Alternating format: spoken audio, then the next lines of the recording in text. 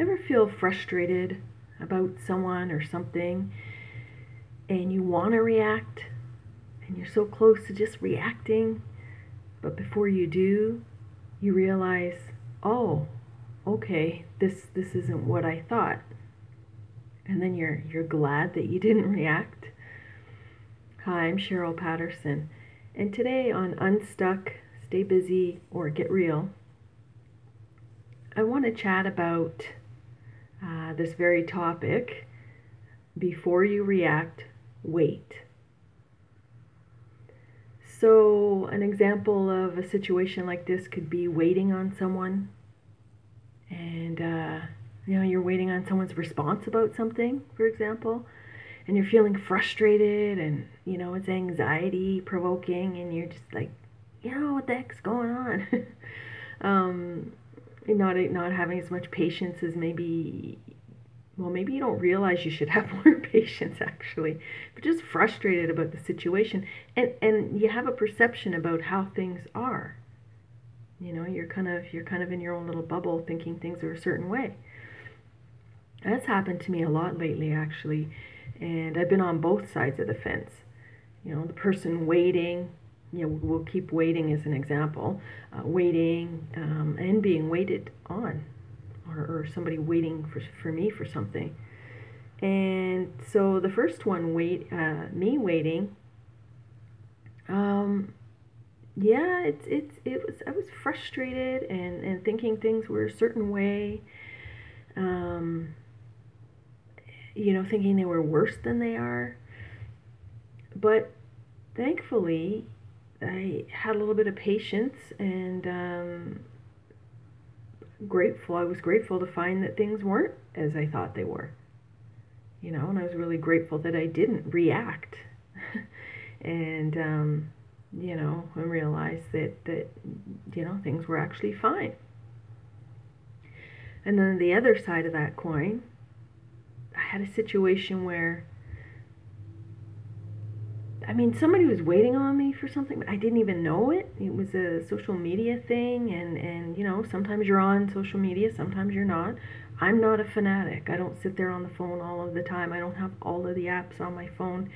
Certain ones I prefer to just go on my computer, so I'm not getting these notifications on my phone all of the time because I have other things I want to do.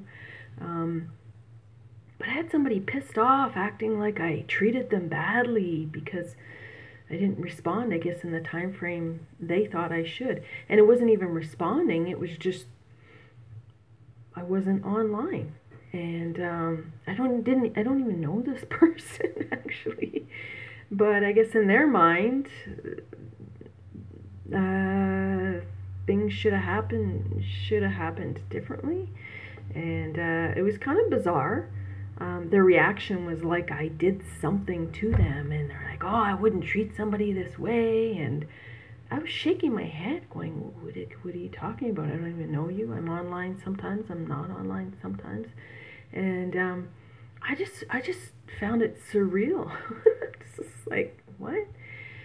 But then I realized, this is how this person spends their life, looking for ways to accuse people so they can stay in the victim mode, right? And act like, okay, the world is doing them some kind of injustice.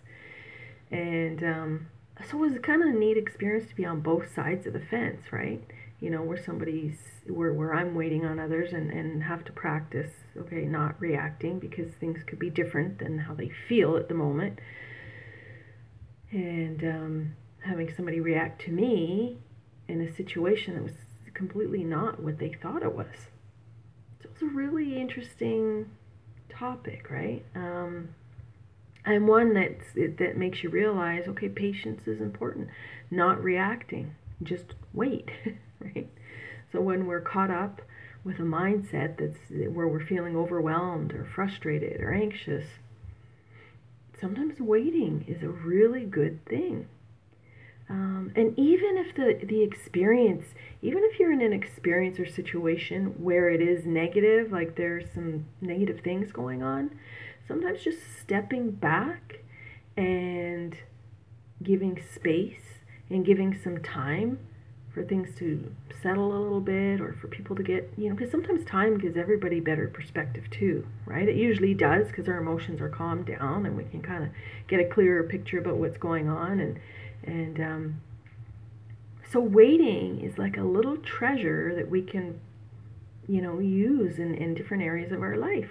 Whether we are in a frustrating or upsetting situation, whether we're not and we think it's that way, just taking some time to wait can do the world of good. It can save conflicts and anger and fights and all kinds of things, right? So yeah, my examples, they were good examples and lessons about how things can get misconstrued and misunderstood on both sides, right? And it's amazing how many negative encounters and conflicts can happen if we don't exercise that little bit of patience.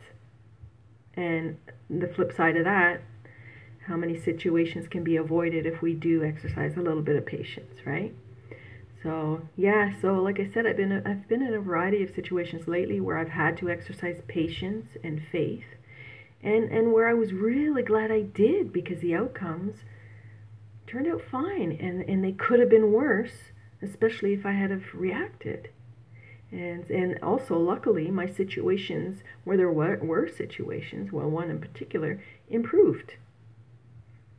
For example, anybody with a teenager might understand how patience can prevent conflicts. The old saying goes, choose your battles. A little bit of waiting time, a little bit of patience can really just, prevent conflicts from happening, right?